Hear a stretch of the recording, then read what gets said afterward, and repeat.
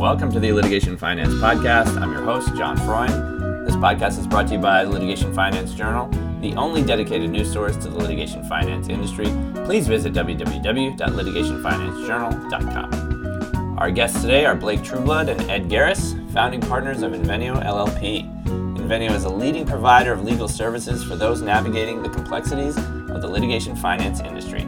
Blake and Ed have extensive experience in claimant funding, law firm lending, and litigation supported by third-party funding. Blake, Ed, welcome to the podcast. Thank you very much for having us. Let's jump right into it. So, Invenio is a law firm that specializes in litigation funding, which I just think is really interesting and pretty unique. So let me start by asking, who are your clients and what type of services do you offer? So we actually, we organize ourselves by three approaches to the plaintiff's litigation marketplace. First of all, we represent plaintiffs ourselves. Second, we work with law firms to empower the advocates that support plaintiffs. And third, we guide investors who are looking at the legal asset investing space. The core of our transactional work in litigation finance, though, focuses on borrowers. And that was really something that Blake focused on in planning our approach as partners. And we really saw borrowers as vastly underrepresented. So we tend to focus a lot of our thought leadership in our new client engagement on those issues.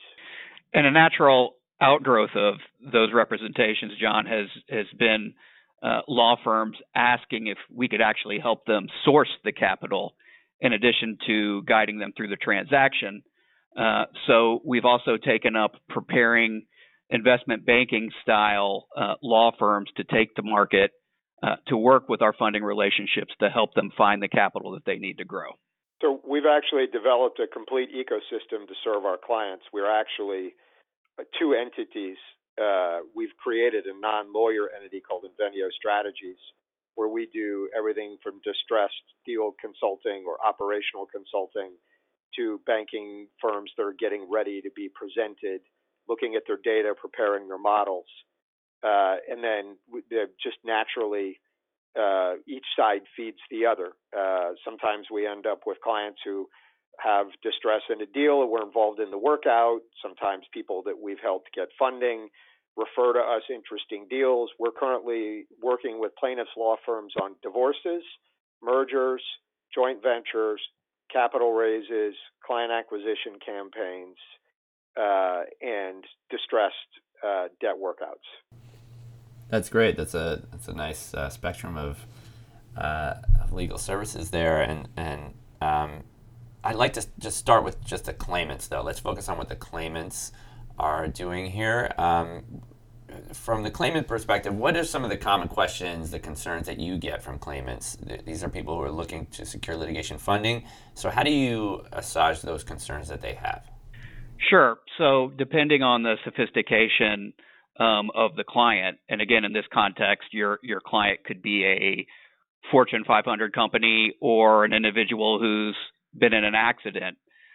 You first need to make sure that the claimant understands what the economic terms of the transaction are and ultimately how that plays out. And if that means opening up an Excel spreadsheet and modeling out the obligation over time to the funder, that's what we do. But we find it most important to make sure we know exactly what the deal terms are before we decide to take on that funding. But beyond that, making sure that the claimants understand whether the deal is structured as recourse or non-recourse and what that may ultimately mean to them in terms of liability for the funding obligation. And then finally, making sure that they understand that the funder should have no control over the course of the litigation. And that's truly a decision between the claimant and their attorney. And making sure that that is understood so there's no concern over whether or not they're giving away the ability to control their case. Now, you also offer legal services to law firms who are looking to secure funding, right? So this is interesting because I think a natural question would be, why would a law firm need outside counsel when it comes to sourcing and accepting litigation funding? I will tell you that both of us have worked transactions on the lender side And we've seen a bunch of transactions that we've had to refinance or get into the middle of partway through the credit cycle. And quite frankly, it's disastrous when trial lawyers try to represent themselves or to have probably outstanding local lawyers who specialize in other things. We've seen estates and trusts, local corporate, family law, et cetera, as a way to try to keep down cost or urge the transaction to a conclusion. This is just too complex and too specialized. And it will speed your transaction. It will set you up for success with your lender. And quite frankly, we find now the lenders require it. The lenders want sophisticated counsel on the side of the law firm borrowers. We've gone and talked to a bunch of lenders about whether or not they think transactions would go better if their counterparties were represented by experienced litigation finance counsel. Every last one of them to a T says it keeps them up late at night, and that as many as 70% of their deals would go better if the counsel were improved on the other side. And we were recently in a group of lenders and insurers who had the occasion to say that one of the critical things that they watch for in closing a transaction is whether or not the claimant seems or the law firm seems educated about the documents and whether they're actively negotiating. And if somebody signs a term sheet without negotiation or says, where's the DocuSign on the draft documents that were sent across, they'll sideline that transaction as a red flag. And John, I'll add to that for law firm borrowers who are considering whether or not they need to have appropriate counsel on these transactions. These are often multi-million-dollar transactions, tens of millions of dollars. The fee that a law firm borrower would pay us to represent them in a transaction that size is really just a fraction of the overall cost of that borrowing. So the value proposition is clear. These are very bespoke deals. No single deal is the same. And often we find that our great litigators that we represent in these transactions don't understand the ramifications of the covenants and the representations. They don't understand the way that their guarantees work. And that can be a problem a year or two into the transaction when they trip up something and end up in a bad spot with their lender. So we say make sure you're educated on the front side. We view that these types of representations as educational in many respects, but also understanding what's market and what's not. And that varies widely from funder to funder. Knowing those differences can be a significant value add to law firms that are looking to borrow. Yeah, that makes a lot of sense. I mean, you can never get too sophisticated about what is really a relatively new product, and legal funding hasn't been around that long. So it does make a lot of sense that even litigators would need outside counsel to support their litigation funding efforts. Frankly, we see it in firms that even have transactional lawyers. We haven't done an AmLaw 100 funding deal ourselves, but we were recently sitting with a couple of lawyers who do litigation work in blown up deals and fee disputes. And they said they had recently had to unravel in an arbitration a pretty disastrous funding relationship because the AmLaw 100 firm had sent it over to someone in corporate finance that did traditional structured credit. They didn't have a litigation finance specialist, and they missed a bunch of things. As the asset class matures, it gets more bespoke, and there's just more things to be aware of. So let me ask on the flip side of that. I guess thinking about sourcing and origination, maybe something that's sort of a little bit inside baseball, which a lot of claimants and litigators might not know, is like at what point should borrowers begin the process of sourcing a litigation funder? Is it ever really too early or too late to begin looking for litigation funding? You should start thinking about litigation funding the moment you think about changing your business as a plaintiff's-oriented operation. If you are talking about growing your business, acquiring a practice, expanding a case line, adding a new area of plaintiff's focused practice, you need to ask yourself, what capital do I have? If I have it, should I use all of my own? Do I want to blend it with borrowed capital? Should I be looking at bank capital? Should I be looking at hedge fund capital? Do I want non-recourse financing? And there are reasons to look at all of those options or a blend of them. So that's when you should start thinking about it. John, I think the old adage, the best time to borrow money is when you don't need to, rings true here. Certainly the firms that are well operated, well capitalized, have appropriate financial controls in place, are going to be deemed creditworthy by the market. And there's going to be a lot of appetite from funders to provide capital to those firms. So when we take a law firm to market, a lot of our work is actually on the front end, making sure that those borrowers are ready and prepared to engage in those high-level discussions with the finance professionals. And that means making sure that all your financial statements are together, making sure that you've done projections with the capital that you're intending to borrow, and what type of returns does that ultimately mean for you and the funder. I also think that, to the extent that a law firm sees a potential market opportunity that everyone else is missing, that could also be an opportunity to leverage litigation finance to help pursue that special project. And, you shouldn't be shy about asking for litigation funding if you have a truly unique case concept that you believe you can materialize.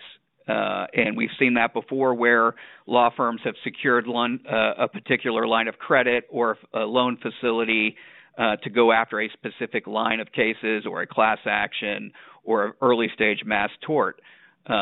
So there's a variety of different ways to utilize this funding, but just making sure that you're ready and prepared, I think, is most important in terms of making sure that you strike the best deal for yourself.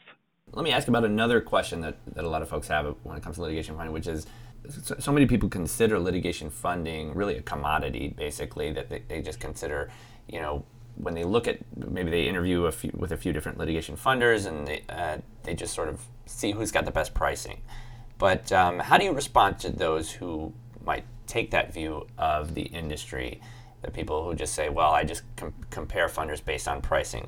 Well, you should absolutely compare litigation funders based on pricing, but it isn't the only thing that you should look at, and it probably isn't the first thing that you should look at.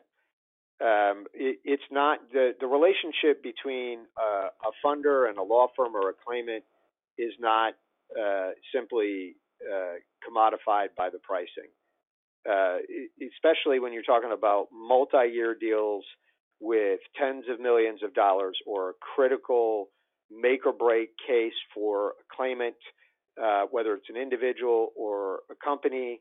You're going to be in the trenches with these folks supporting you, and you're going to be reporting relatively confidential details about things that are really important to them as support for why the investment continues to be money good. You're going to be sharing a lot of time. You're going to need to share a lot of trust. So we encourage our clients, whether you're a firm looking at a claimant or a claimant or a law firm looking at a funder, we urge you to look at trust. We urge you to look at infrastructure for the partnership. We urge you to look at how you can help one another grow. A lot of funders have actually gotten pretty good at being able to provide technical assistance, or to insist that borrowers have technical assistance to be able to grow the sophistication of their operations, so that the increased portfolio is supported by the right infrastructure and stuff like that. And we've seen it we see this globally. Trust is the most important element, and trust and a relationship that evolves towards being a true partnership. And when I say globally, like, we've had our hands in a couple of evaluations of deals in London following the Packard decision, and we've said publicly, and we see it play out in working out those deals. The way to get reformed funding agreements when something changes in the law or in the case or in the firm that's borrowing has a major change. Trust, the ability to go back to the table and draw on what puts you together as a good fit gets you to yes on an amended document. I also think that law firm borrowers need to underwrite their lenders as well, because, as Ed mentioned, this is a partnership with you and your capital source, particularly in an instance where a law firm enters into a revolving credit facility or delayed draw facility. You need to be assured that your funder is going to be there when it's time to make those additional draws. And we've seen a couple horror stories where that has not been the case. Firms have gotten into deals and funders, for whatever reason, whether it be lack of their capital source or other issues with their operations, haven't met the call when it was time for additional draws. And that could be problematic as well. So we encourage underwriting on both sides of the deal. Yeah, and that actually leads right into my final question, which is about how Invenio works with borrowers through the full life cycle of the funding agreement. So could you explain that aspect of your partnership, how you support borrowers after funding has already been secured? Yeah, so closing the transaction is really just the first step. And as we've mentioned, you're now in a long-term relationship with your litigation funder. And with any long-term relationship, I believe communication is key. So we counsel our law firm borrower clients that if there's an issue, address it with your funder early so a small issue doesn't become a big issue. And we found, by and large, that not only is that greatly appreciated by the funders and fosters a more trustful relationship, it gives the funder more ability to pivot or adjust the way that they approach the funding relationship to help the borrower resolve whatever issue they may have. On the other side of the coin, it could be the case that the borrower has outgrown the facility, or they have greater capital needs that require a new facility or a change in lender. To the extent that you've got a good relationship and a good track record with your funder, both in terms of performance and communication, that's only going to make you more creditworthy as you move forward. So we counsel our law firm borrowers to have open and free-flowing and appropriate conversation with their funder as a means to make sure that any issues are solved for. We see this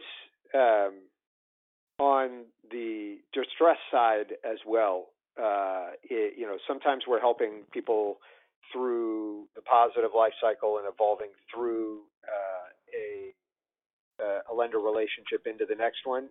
In other instances, we're either hired at a moment when there's distress in the relationship, or we're called back into it. And one of the sets of skills we deploy there is that each of us have spent well over a decade as general counsel in different contexts, and we're used to shaping legal operations. We've been through transformative change moments. We work with our clients to take a look at what has to happen to get the transaction back on track. Do you need to make management changes? Do you need to make technology changes? Do you need to drop some cases and look at adding new things to your portfolio? How can you put a go-forward plan in place that shows that at a moment of stress, you're using crisis as opportunity to make change and keep the relationship back, or keep the relationship going, or put it back on track. Blake, Ed, we really appreciate you coming on and sharing your business model here and just what Invenio is up to in terms of being a law firm focused on litigation finance. It's really interesting. It's really great to talk with you both, and we thank you for joining us on the podcast. Thank you, John. Thank you. And if you'd like to learn more about what Blake and Ed are up to, you can visit them at their website, www.inveniolaw.com. It's SINVENIO law.com. And you can also find them on their LinkedIn pages, Blake Trueblood, Ed Gehres, that's Gehres. You can find them there. They post a lot of content as well. So thank you for joining us today. Thank you for listening. We hope you enjoyed this episode, and we'll see you on the next episode of the Litigation Finance Podcast.